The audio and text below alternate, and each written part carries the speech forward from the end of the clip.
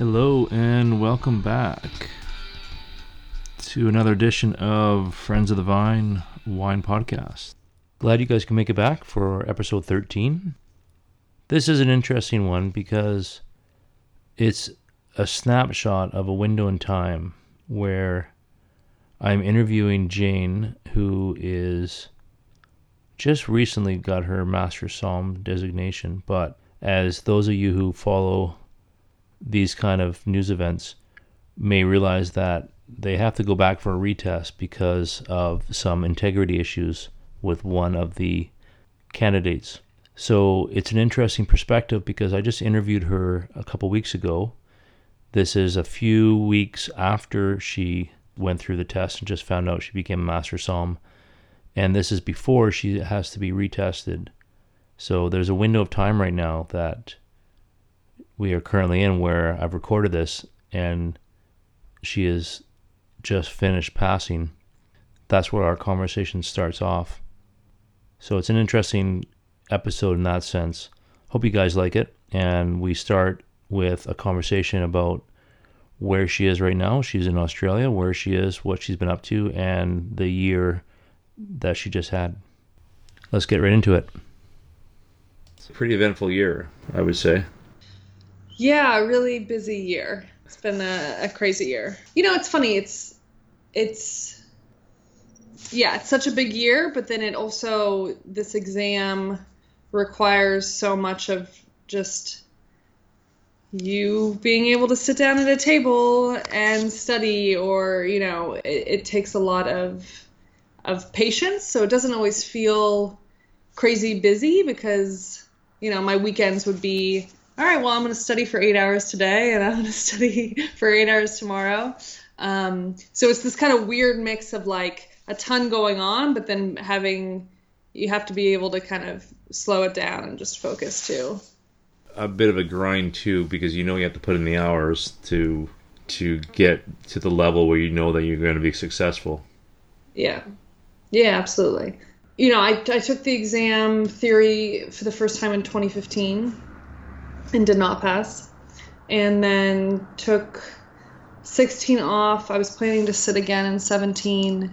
And then I got offered this job in Australia, and kind of with the move here and getting all set up, my job here didn't really have time to prepare. So really started studying hard again summer of 2017.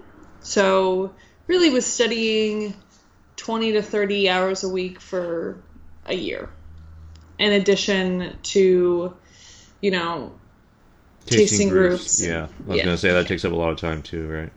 Yeah, absolutely. What are you doing currently, or what were you doing when you moved out there?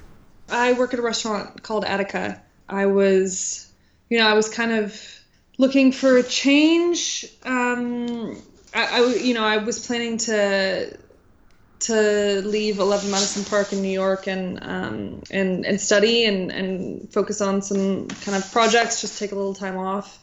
And then this job came along and we figured, you know, why not see another side of the world, and just really, an amazing opportunity to kind of explore and work at a great restaurant. And it ended up being, you know, really positive in a lot of ways, and not the least being that Australia really values kind of work-life balance.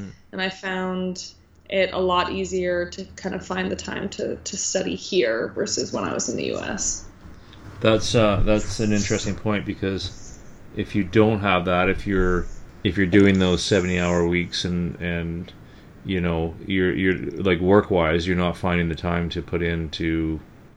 It's a full-time job to It's like when you look for work, it's a full-time job to look for a full-time job.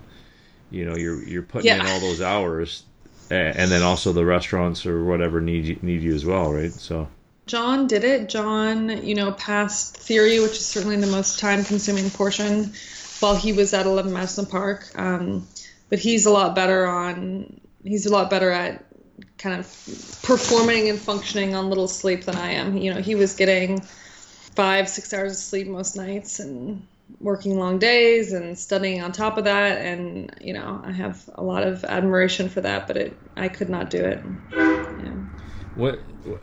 Forgive my ignorance, but are you in Sydney or where are you right now? Melbourne. Melbourne. Okay. A friend of mine who's a somm in Vancouver just moved to Sydney. Alex Anderson. She just moved to Sydney. She's super young, but like on the upward trajectory, shall we say? So, Cool. yeah. Did she move out to work at a restaurant or just kind of explore? She has work. She was kind of a little hush about it because I think she was still finalizing everything. You know what I mean? So she didn't want to, throw it out there just yet in case it fell through. Fair enough. So, yeah. I haven't heard from her since she got there. She just posted a couple of things. She just sent me her phone number, her Australian phone number. So, but you know what I mean? Like, you don't want to throw too much out there. It's like when you go travel, you don't want to throw it out there before you get on the plane because then it's like, jinx it. We call it the curse of the Facebook gods, right? You put it on Facebook and then it doesn't. Facebook gods, hammer you for putting it out there. Yeah, it's funny. I definitely felt that in moments in my kind of, journey this past year of like, how public do I want to be with things? And I think some people, don't even tell their friends they're taking the exam because they just want to be under the radar and they don't want it to be a big deal if they don't pass. But I found that when I kind of got to the point where I wanted to be public with things, that was a really good sign because it meant I felt like I was prepared, You had that confidence going in. Obviously, you felt like you were going to succeed. Yeah, I mean, it's hard. You don't really know. And this exam tends to eat people up and spit them out. And I don't think anyone goes in thinking, yeah, I'm going to smoke this. There's, I got this sort of thing. But you definitely have to go in with confidence too, or there's no way on any of the sections to succeed. And I think you also have to go in with a level of humility too. And I think the test really aims to capture those people who kind of have a true sense of humility and hospitality as well. You have to have your self-confidence because, especially like the blind, I mean, even the theory, anything, you have to have that confidence to say, no, this is right. This situation, I'm right in it, and I just have to go with my gut and know that you're making the right decision on things. Yeah, for sure. And I think probably that's no more true than in service as well, where you just have to trust that you know how to handle every situation and make guests feel comfortable and handle the wine in the best possible way. And if you are constantly second guessing yourself, I think that's when people really run into trouble in that section.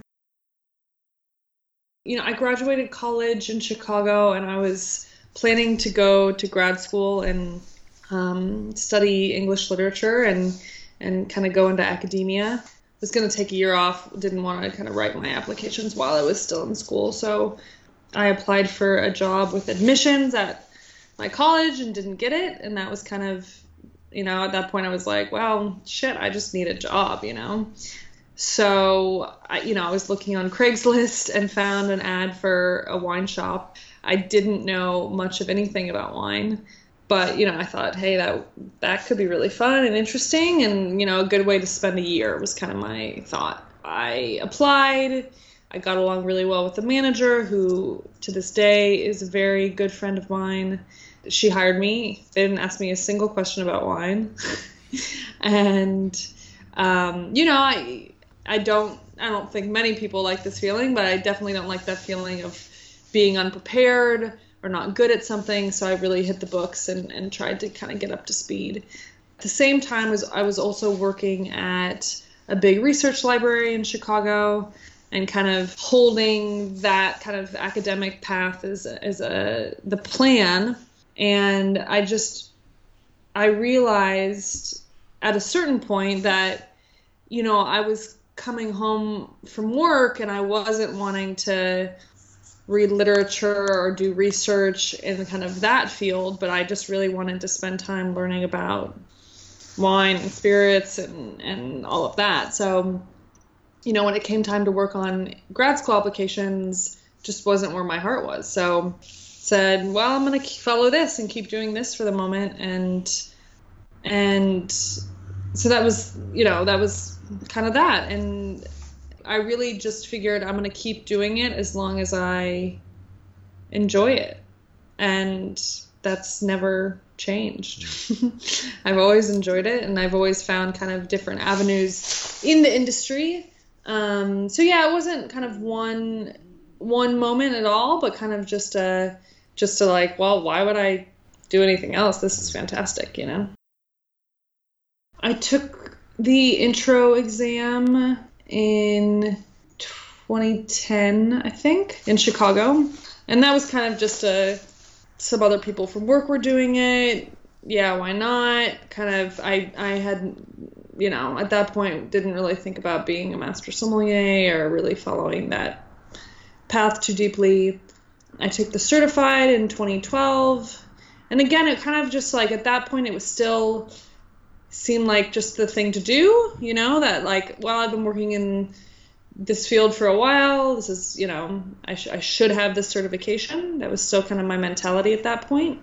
And then when I moved to New York in 2013, that was when I got really serious about it. And I think more than anything, I loved the community in New York. And I just wanted to be part of the community that was preparing for exams.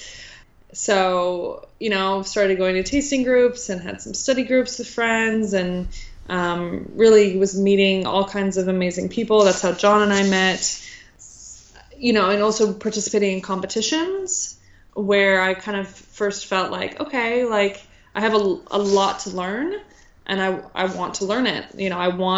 I would see the people I was competing against and the people judging these competitions, and I was like, I want to be at that level. So then, I took the advanced that year, and with, at that point I was all in. I knew I wanted to take the master's too. What was it about that? Was it just knowing how much you were already invested, or just knowing for the sake of, were you thinking this is something I can do, or this is like you said, this is the greatest achievement from a designation perspective, you know what I mean? For me, it was kind of largely about, a few things. I think kind of pushing myself, fully in terms of developing my own tasting and service and theory skills, and really wanting to be, for me, if I'm going to do something, I want to do it as well as I possibly can. Yeah. So that was part of it. And then I think also the community was a huge part of it, and just wanting to be, eventually part of the community that was mentoring and giving back and teaching. But in the meantime, part of the community that was studying and learning and, building each other up. And that was just, such a positive experience, and something I didn't want to let go. You find out you're a master somm. When did you realize how big it was? Not just for yourself, but just like you said, about being part of that community and having so many people on that one day get to ring that bell, you know what I mean?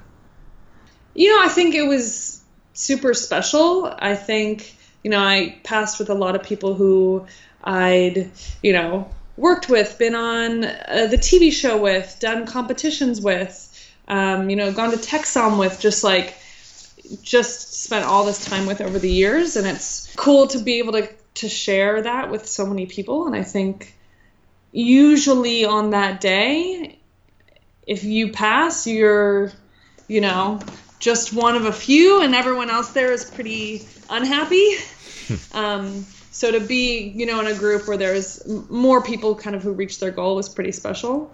But at the same time, still over half of the people there in St. Louis, not to mention all the people who didn't pass theory that year, a lot of, for lack of a better word, heartbreak too, where, all of this culmination of a year's work, a lifetime's work, and not kind of getting the result you wanted. So it's always a little bittersweet, I think. And, that's no different with 24 or 4 people passing. Yeah, that's true. I like how you said that there's a lot of people that you've kind of grown up with, shall we say, in the in the community, like Morgan and Dana and this group that, like you said, that you've was there other people that for you personally you were really attached to, or really invested in seeing them pass? You know what I mean? Honestly, like in that group of people, there are 56 people there. I would say like half of them at least, I felt kind of a strong personal, attachment to, investment in, however you want to say it. I think, Jill Zamorsky is an amazing person and someone I've looked up to in the sommelier community, and seeing her get through was really amazing. She's just such a incredible person and professional. Josh Orr, he and I met at Top Somm Nationals in 2013. I was way out of my league. I hadn't even taken the advanced yet. I just was leagues beyond everyone else, but he was so sweet and really took an interest in me passing the advanced and really helped me through that. So to pass on the same day with him was really, really cool. Mia and Andrew, we've, known for a long time in New York. And, they're interesting too, because they're another sommelier couple, and John and I were lucky enough to never have one of us fail a test the other one passed, if that makes sense. Yeah. We kind of alternated years.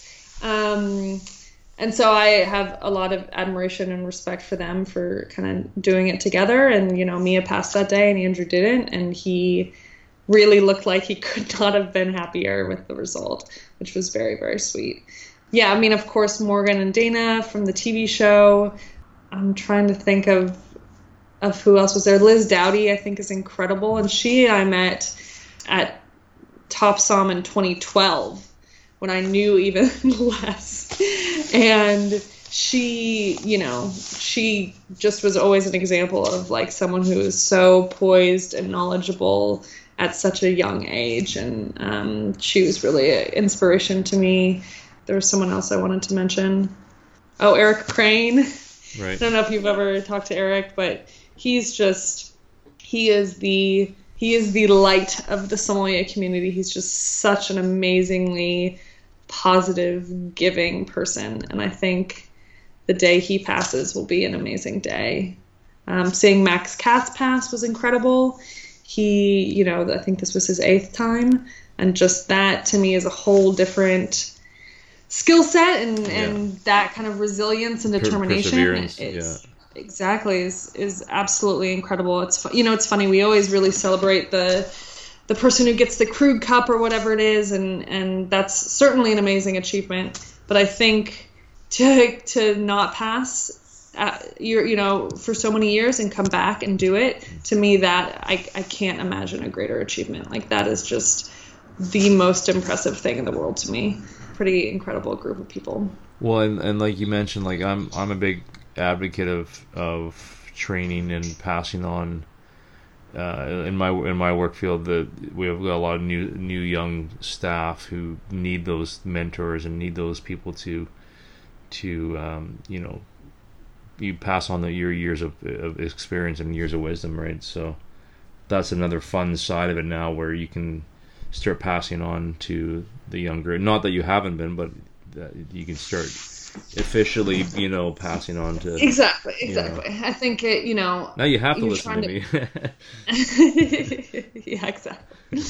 No, I think you try to pay it forward at every point, but there's definitely, a lot more time now to do that when I'm not kind of nose in the books 20 hours a week. And, but I think it's also really important to keep learning and keep growing. And I think, I don't think any master sommelier is like, I got this. I know everything there's to know about wine. Like, the wine world is so vast, and changing all the time. So really, to stay up on things, it's important to really kind of continue to stay invested in the community and in your own knowledge and tasting skills and service skills. Those all can dull over time, and it's important to kind of keep them up.